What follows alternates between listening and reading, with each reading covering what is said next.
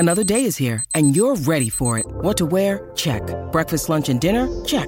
Planning for what's next and how to save for it? That's where Bank of America can help. For your financial to-dos, Bank of America has experts ready to help get you closer to your goals. Get started at one of our local financial centers or 24/7 in our mobile banking app. Find a location near you at bankofamerica.com/talktous. What would you like the power to do? Mobile banking requires downloading the app and is only available for select devices. Message and data rates may apply. Bank of America N.A., member FDIC. When you need mealtime inspiration, it's worth shopping Kroger, where you'll find over 30,000 mouth-watering choices that excite your inner foodie. And no matter what tasty choice you make, you'll enjoy our everyday low prices, plus extra ways to save, like digital coupons worth over $600 each week. You can also save up to $1 off per gallon at the pump with fuel points. More savings and more inspiring flavors make shopping Kroger worth it every time. Kroger, fresh for everyone. Fuel restrictions apply. It's time to talk that talk, and we talk it like no one else. This is The Stinking Truth. Now, here's your host, Mark Schlereth.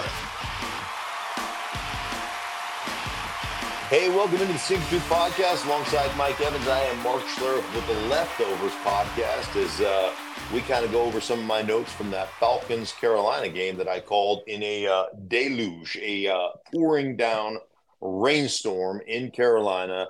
But it actually turned out to be a really good game, man. A really good game, Mike. Well, I'm wondering about that because I was tuning in and I got to see some of the shots, and it looked like this was a family and friends game. Yeah. Not many people there. No. I think they announced like 15,000.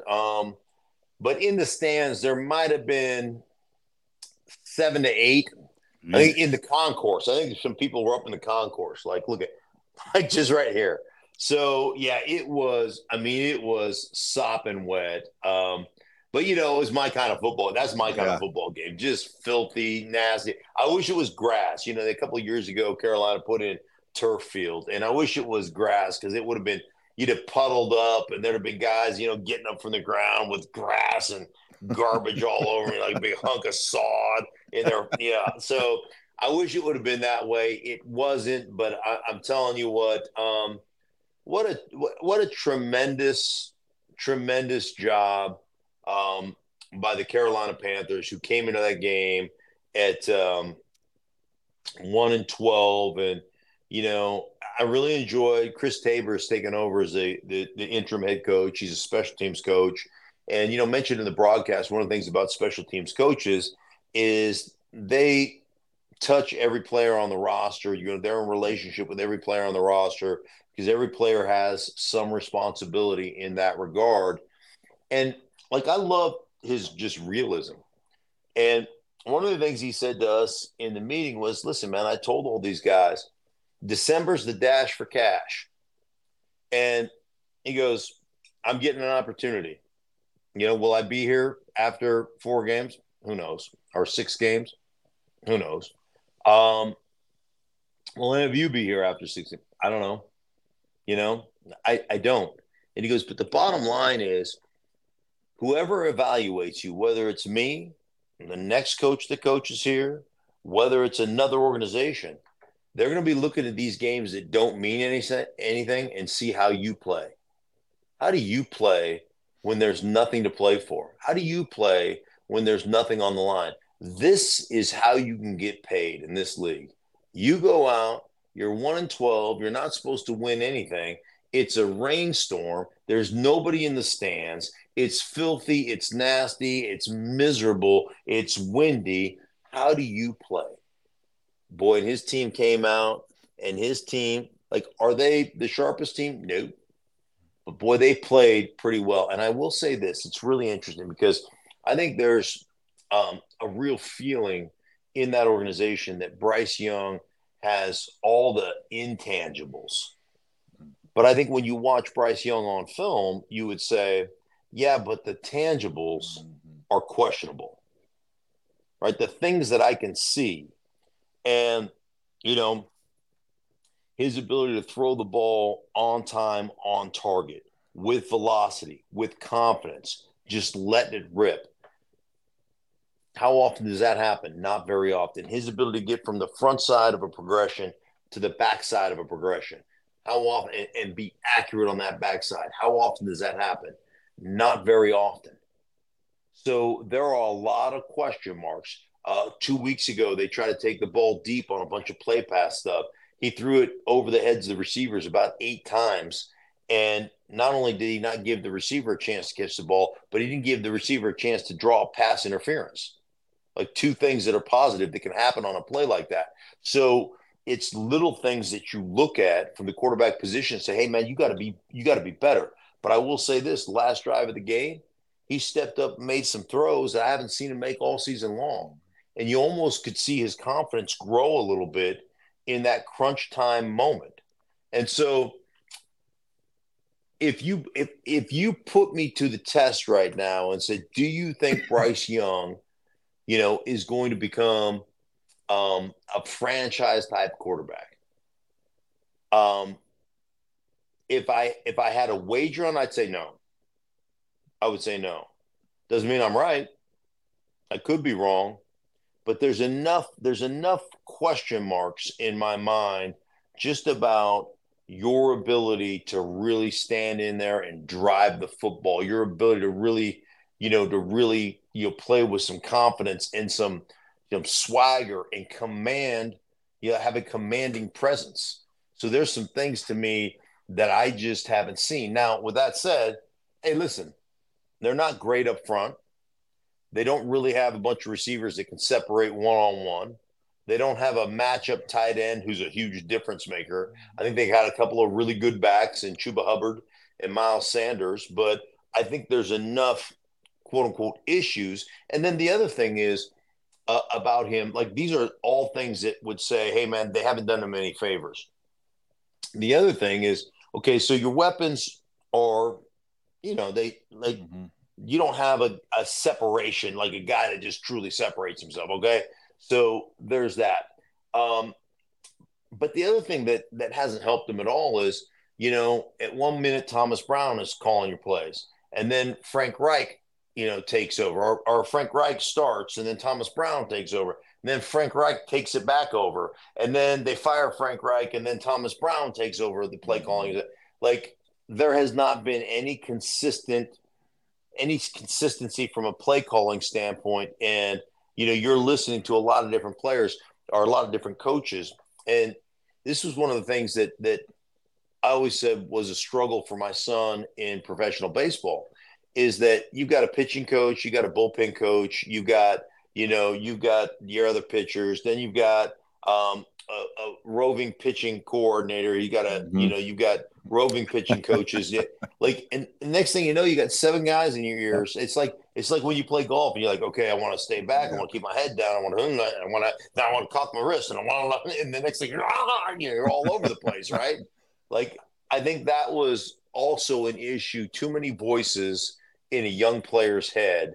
And so, like, I certainly still have a lot of question marks about Bryce, but he certainly understands kind of where he's at. He's a very mature young man, and I will give him a lot of credit on the intangible stuff.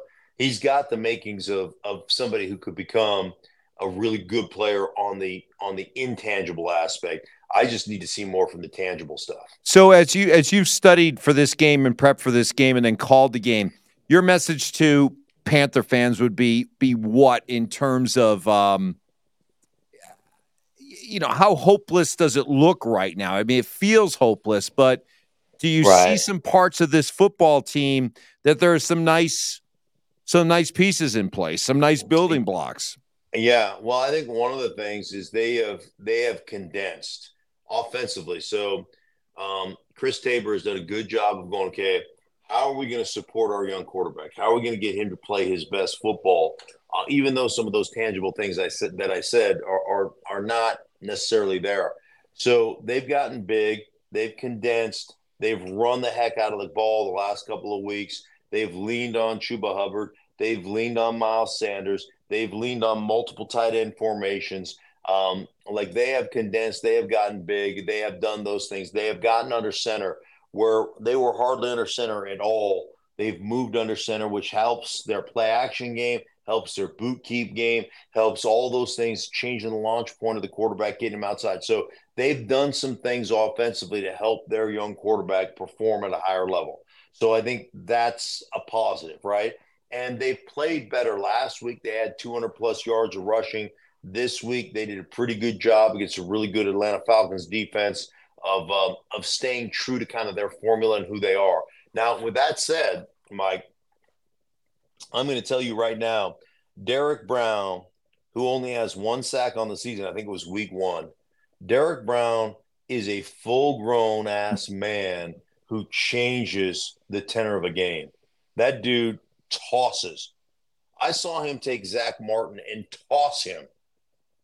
I mean, literally, Zach Martin is a multiple-time, he's going to be a Hall of Famer, multiple-time Pro Bowler. Derek Brown grabbed him and just freaking slung him. It was unbelievable. Nick Thurman played really well up front on the line of scrimmage. Frankie Louvu is a really good player at the middle linebacker position.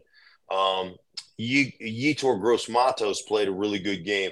They've got in their back end, J.C. Horn is a good young player. Mm-hmm. Dante Jackson is a good player for been there for 6 years. Xavier Woods. They've got some really good players on the defensive side of the ball. Defensively, our old buddy Ejiro Evero has done a great job with that defense. He's really got them performing at a very high level. And although they've given up in the scoring opportunity, they're 31st in scoring. They've given up 26.2 points per game. And their red zone isn't great, but they're put in a lot of tough situations. Their yards per game is really good. They've got some really good, categorically a really good defense. So, and they're playing. Like, one thing I will say about this Carolina team, and this is a plus, and they're playing hard. Mm-hmm. They are playing hard. So, and that was like, that's how you win an ugly game. You hold it tight till the fourth quarter. You find a way to create a turnover late in the fourth quarter. You drive it 95 yards or 94 yards or whatever it was, and you manage the clock perfectly. That's another thing about special teams coaches, right? They're really good about understanding situations. Chris Tabor called a timeout right before the end of the first quarter, like with, I don't know what it was, 22 seconds left or something, so that he could kick with the wind. Mm-hmm. Like little stuff like that, that you're like, oh, okay, that's a smart play. He managed it perfectly where they got it right down with like 1 minute and 40 seconds left, right down to the 1 yard line. Then they took 3 knees, ate up the clock, ate up Atlanta's timeouts, kicked a field goal with 3 seconds left or something, and won the football game. Like smart stuff that you're thinking about. Okay, for Atlanta, we've been joking about this division all year long as being, hey, 7-10, 8-9 might win this division, and there's always been that feeling that, hey, you're not playing well, you lost this game, but nobody's going to run away with this division. But for the Falcons, it's starting to get late early around here. They're starting to run out of weeks, and at some point they need to make a statement that they're going to go out and grab this division, and yesterday was a chance to do that, and they flopped. They certainly did, and it's interesting because like they've got.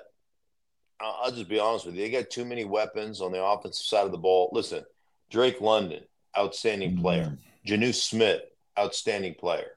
Kyle Pitts, is an unbelievable talent. You're talking about Tyler Algier, Bijan Robinson, Cordero Patterson.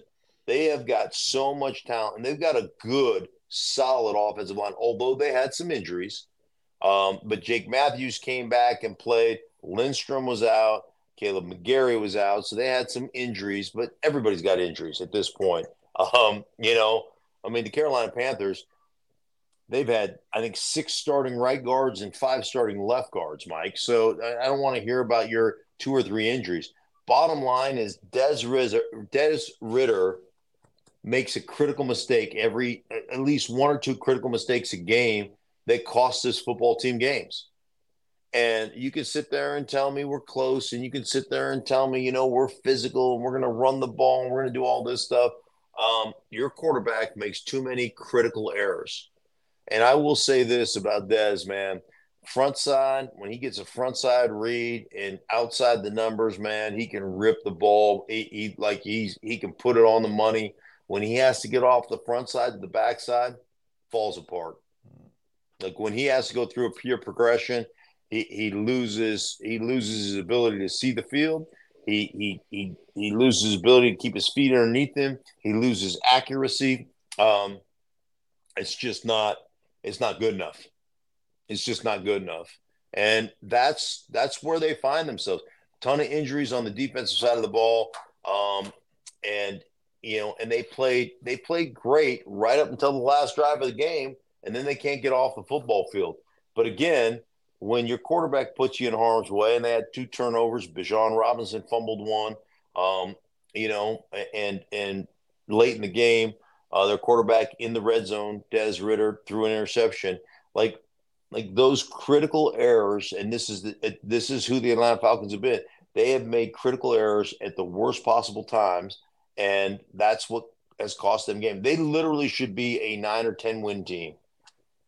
They should. They should be a 9-win or 10-win team, and they're not, and it's because of their inability to play clean in critical moments. So we're talking about here 2 teams with young quarterbacks, and in both instances, you said if you had to say today if these guys are going to turn out to be franchise quarterbacks, you'd say no.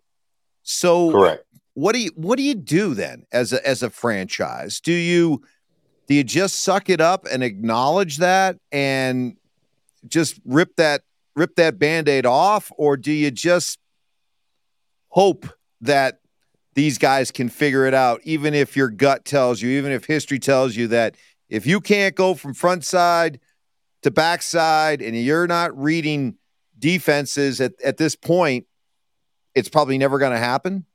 What do you do? Yeah. I would say that that obviously you're going to give Bryce Young a lot more time because he's a first overall pick. But how much more time are you going to give Dez? He's already been benched once this season, and super nice guy. I mean, and tries hard and works hard and studies and prepares and does all those things. But hasn't been able to make that translate. And, and he knows the critical moment situations that have cost him. And so at some point, we did this last week, and I said, hey man, I just think my gut tells me that Chicago, the Chicago Bears, who have got a plethora of draft picks, big time draft picks based on the trade they made with Carolina last year. Do you want to pay Justin Fields, $150 million, whatever it is, like a Daniel Jones type of contract? Or would you rather draft, what's the guy's name out of USC? Caleb Williams. Right. Drake May. Want to draft one of those guys, and keep your quarterback salary down for another 3 years as you build your football team. You're going to have to sign DJ Moore. You're going to have to sign a couple of guys on the defensive side of the ball. You did already with Montez Sweat. Does that give you a better chance to kind of build your roster before you have to pay Caleb Williams? And my gut would tell me, and I don't have any inside information, but I told you this last week, my gut would tell me that they're going to move on from Justin Fields. And if that's the case, and you put Justin Fields in Atlanta's offense with the weapons they have and their ability to run the ball, do I think all of a sudden Atlanta would be winning these football games they're losing? Yes, I do. But you still have that issue, though, of these young quarterbacks, and can they show the ability to read the football field, go front side to back side? If Fields hasn't done it to this point, based on but the difference is is, hey, Fields, go 1-2 on the front side, and if it's not open, go make something happen. Right. Like, hey, listen, the Seattle Seahawks won a Super Bowl doing that with Russ Wilson. So, yeah, right. So, I mean, I think there's a difference between the athleticism and the size and just the strength of Justin Fields versus Bryce Young or Des Ridder. So, again, I have no idea, but that's why this is fun, right? We get to speculate on these things. So you're going to be doing Atlanta again this week, correct? Yeah. Yes. And so when you talk to Arthur Smith, what would be your understanding, your prediction of what that conversation's all about? Do you think he stays with Desmond Ridder next week, or do you see any kind of a change with this season starting to slip away a little bit? I could see him going back to Heineke. Mm-hmm. I could. I don't know what he's going to do. I really don't. But we've had some fairly candid conversations, and I would consider Arthur a friend. But yeah, you can see the frustration. You can see the frustration. You can see the frustration in Dez. Like, man, there's a real fine line, a razor's edge, if you will, between, playing dangerously cautious and dangerously aggressive. Mm-hmm. And you can't be so cautious that you're afraid to ever make a mistake. But I think there are mistakes that can be overcome in the course of a game, but not in the critical moments, Mike. Not in the last, 4 minutes of the first half, not in the last 4 minutes of the fourth quarter.